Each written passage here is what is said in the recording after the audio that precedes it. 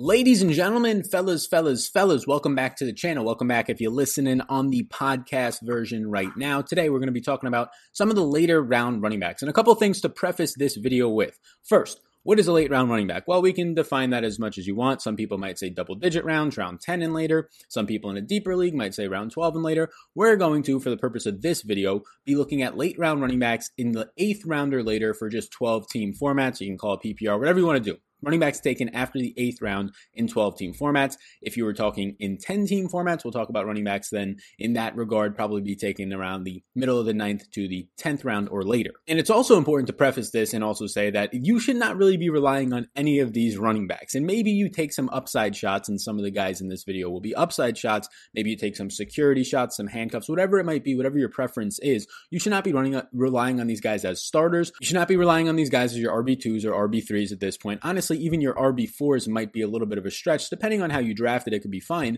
but these are at best RB4s, RB5s for you. Some of them might have upside. They're depth pieces. Some of them might be because you did a zero RB strategy. Whatever it might be, you're loading up on the mid to late round running backs. You should not be relying on them. If you're drafting with the perfect strategy, in my opinion, the number one strategy, maybe perfect's not the right word to use, but you want to be getting 2 running backs in your first 3 picks, and ideally 3 running backs in your first 4 picks or 5 picks at the very latest. And if that's the case, once you hit the 8th to 10 rounds, then these running backs should be naturally your 4th or 5th running back taken, and ideally your 5th running back taken if it's up to me. But I do want to talk about the ones back here because there's a lot of just crappy running backs in these later rounds that people are going to be taking that maybe they had good years in the past and now there's new running backs in their backfield, or the offensive line is terrible, or they drafted another running back and now they're likely to be pushed out of the offense in general or out of just the backfield. They're an aging running back. What do they still have left in the tank? All of these things, that's where all those running backs live, in the wasteland of the 8th round and around the double digit rounds at running back. So we're going to be talking about a couple of them today. And before we break down into it, if you have always been here and watched a lot of these NFL videos and some of my other videos in different sports,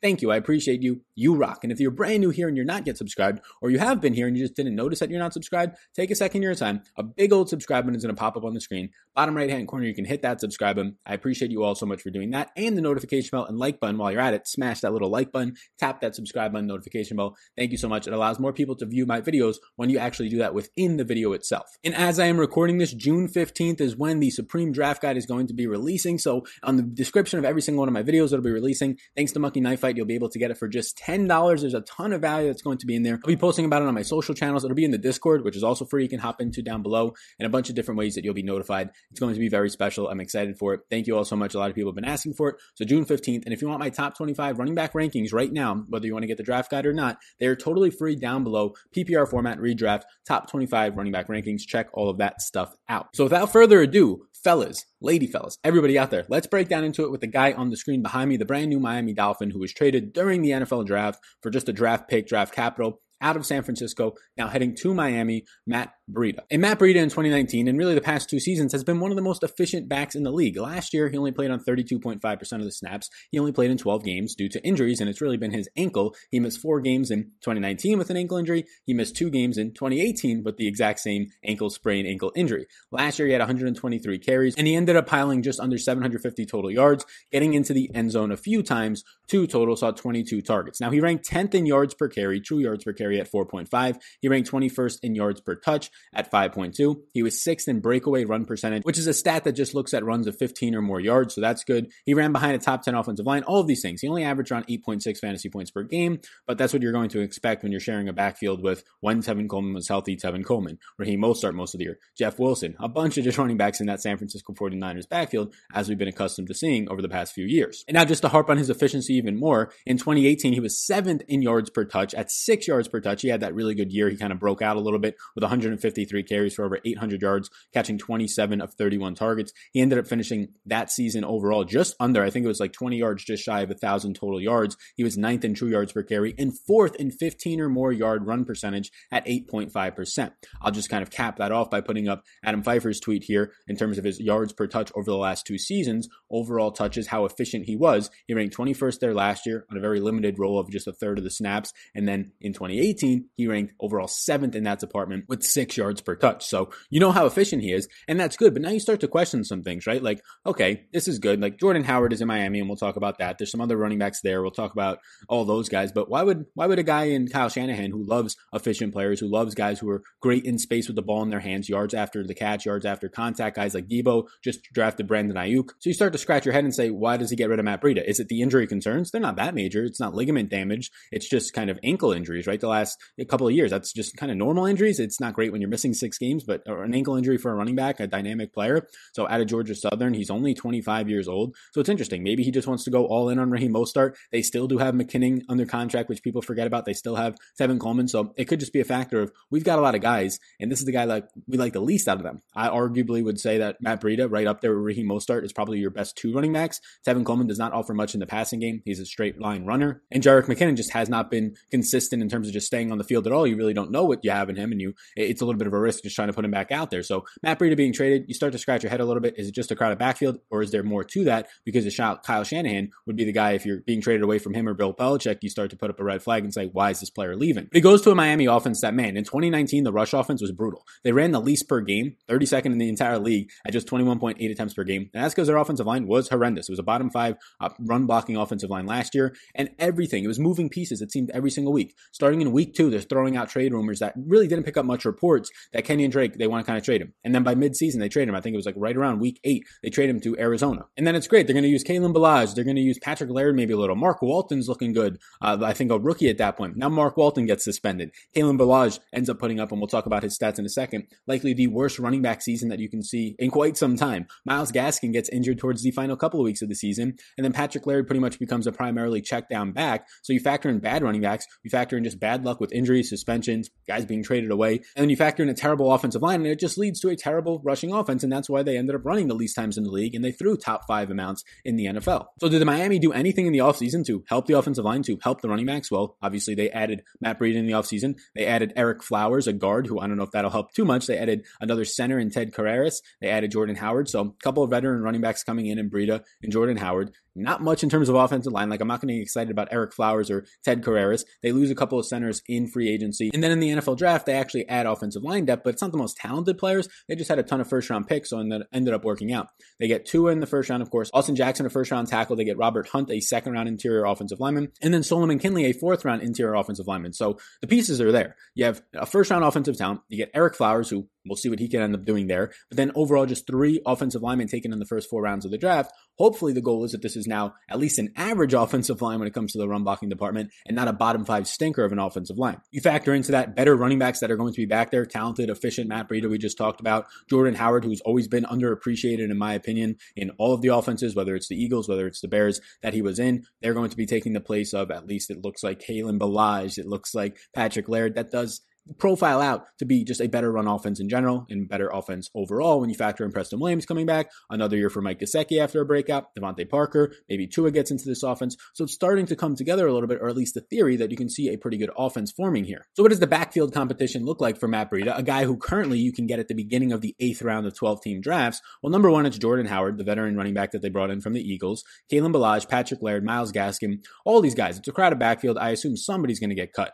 Kalen Ballage's performance last year, and we could start there, 34.6% of the snaps, 74 carries for 135 yards, 3 touchdowns. 74 carries for 135 yards. He caught 14 to 24 targets. He averaged 1.8 true yards per carry, ranking 67th in the league, and just 2.2 yards per touch, ranking 57th in the league. That is so bad, is what I have written in the notes, because that is just disgusting. So if somebody's going to get cut, I mean, it should be Kalen Ballage. You're not going to cut Jordan Howard or Breida, who you just signed. You're probably not going to cut Patrick Laird. Maybe you do. And Myles Gaskin, I don't know if you cut him either, because he has the draft capital. He's close friends with Patrick Laird as well. So if anybody's getting cut, I'd say it's Kalen Ballage, how bad he was, and maybe Patrick Laird, but I think they might end up keeping him. Patrick Laird is a very good pass protector. He's a sure-handed pass catcher on checkdowns as well. So if you're looking for a depth piece to keep, he's a better pass protector. He's likely a better pass catcher than Kalen Ballage. So when it comes down to it, as your 4th string guy, is if all hell breaks loose like last year and a bunch of running backs get hurt, which Jordan Howard hurt last year, aging veteran, Matt Breida hurt in the past. This is a thing that might actually come into play. I think they end up keeping Patrick Laird over Ballage, and then asking the draft pick that they used on him, I think last year, they probably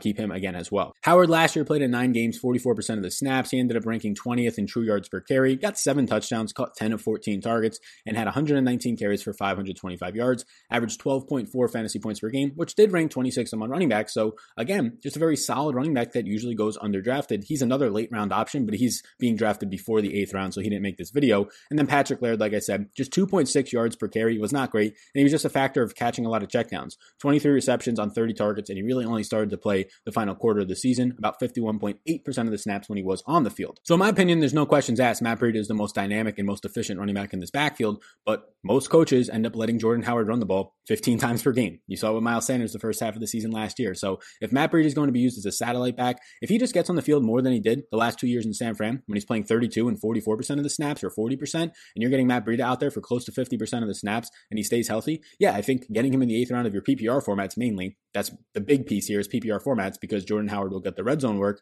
I think Matt Breida is worth a pick later in those rounds because of the upside that he possesses and potentially the upside that this Miami offense possesses makes it even better of a late round running back pick. I'll finish up Matt Breida by just putting up Ian Hart's tweet, which is something that we were kind of trying to scratch our heads a little bit. Matt Breida's athleticism and that dope run he had against the Bengals are awesome, but Kyle Shanahan didn't want him. That's an issue. Fumbles have been an issue. Jordan Howard is the millennial Frank Gore, which is so perfect. The poor man's Frank Gore, 37, 38-year-old Frank Gore, still getting just 12 to 15 touches per game in any offense he's in. It's true. Jordan Howard is like that. Miami's offensive line probably went from awful to simply below average. That's what I was saying. Like they're bottom 5. Now maybe they'll be average, right, with some of the draft picks and getting Eric Flowers, but that's a big maybe. So yeah, we'll close the door on Matt Breida. A good late round running back option. There's clearly question marks, but that's why he's not being taken in the 5th or 6th round. He's being taken in the 8th round right now at the beginning of the 8th round. Before we move on to the next running back real quickly, just hit that like button for me. Big old subscribe button just popped up on the screen. Appreciate you doing that. When people subscribe within the video, it tells YouTube, hey, these people are engaging. Let's show it to even more people. So it does really allow me to grow and reach more people. Thank you so much for doing that. Like button, hit that bad boy, hit the subscribe button, and tap that notification bell. Let's get into the next running back in this video. The second running back I'll talk about, late round running backs being taken right now at the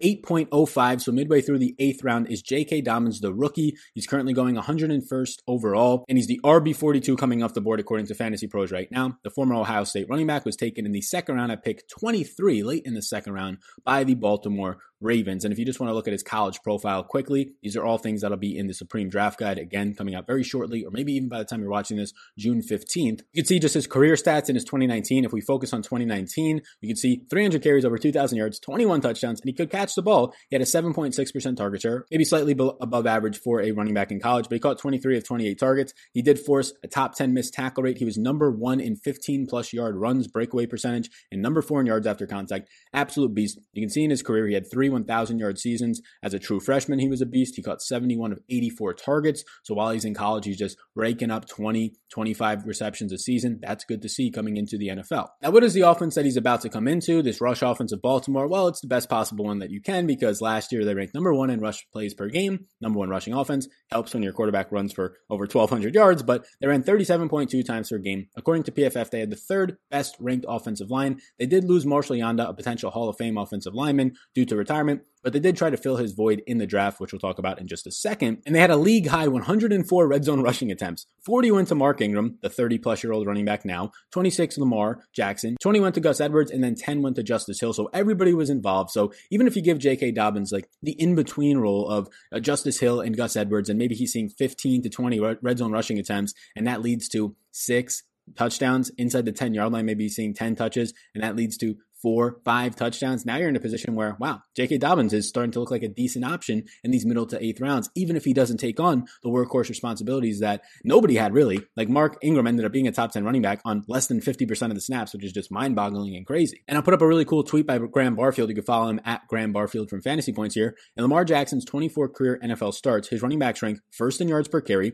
There you go. Huge. 2nd in success rate, 2nd in first downs, and 4th in rushing fantasy points. That's absolutely insane. It's fantastic. It's because of how often they run. It's because of how often they run in the red zone. It's because of how Lamar Jackson creates deception and allows his running backs to have a lot better options after the read, and they just have to account for Lamar more if you're a defense. And then he says J.K. Dobbins' dynasty value is an absolute skyrocket, and I agree with that. I think J.K. Dobbins next year, Mark Ingram is out after this year, or at least he hasn't out in his contract, probably will not be optioned, and he'll probably be gone. And then when you factor that in, J.K. Dobbins is now the running back in the offense that just has all these stats right here that you can see from Graham Barfield is going to be J.K. Dobbins, who excelled in that similar type of an offense, except it's going to be way better now with Lamar Jackson under it when he was at Ohio State. So what else did the Ravens do in the offseason? Mainly to try and replace Marshall Yanda. They ended up drafting in the third round Tyree Phillips, who a lot of people say interior offensive lineman should have been drafted in the second, potentially even first round. They get Ben Bredesen in the fourth round, another interior offensive lineman, DJ Fluker, Matt Skura, some other options that they had in the free agency period on the offensive line. They pretty much just revamped their offensive line in free agency, and they did a good amount of that as well in the draft, but they also added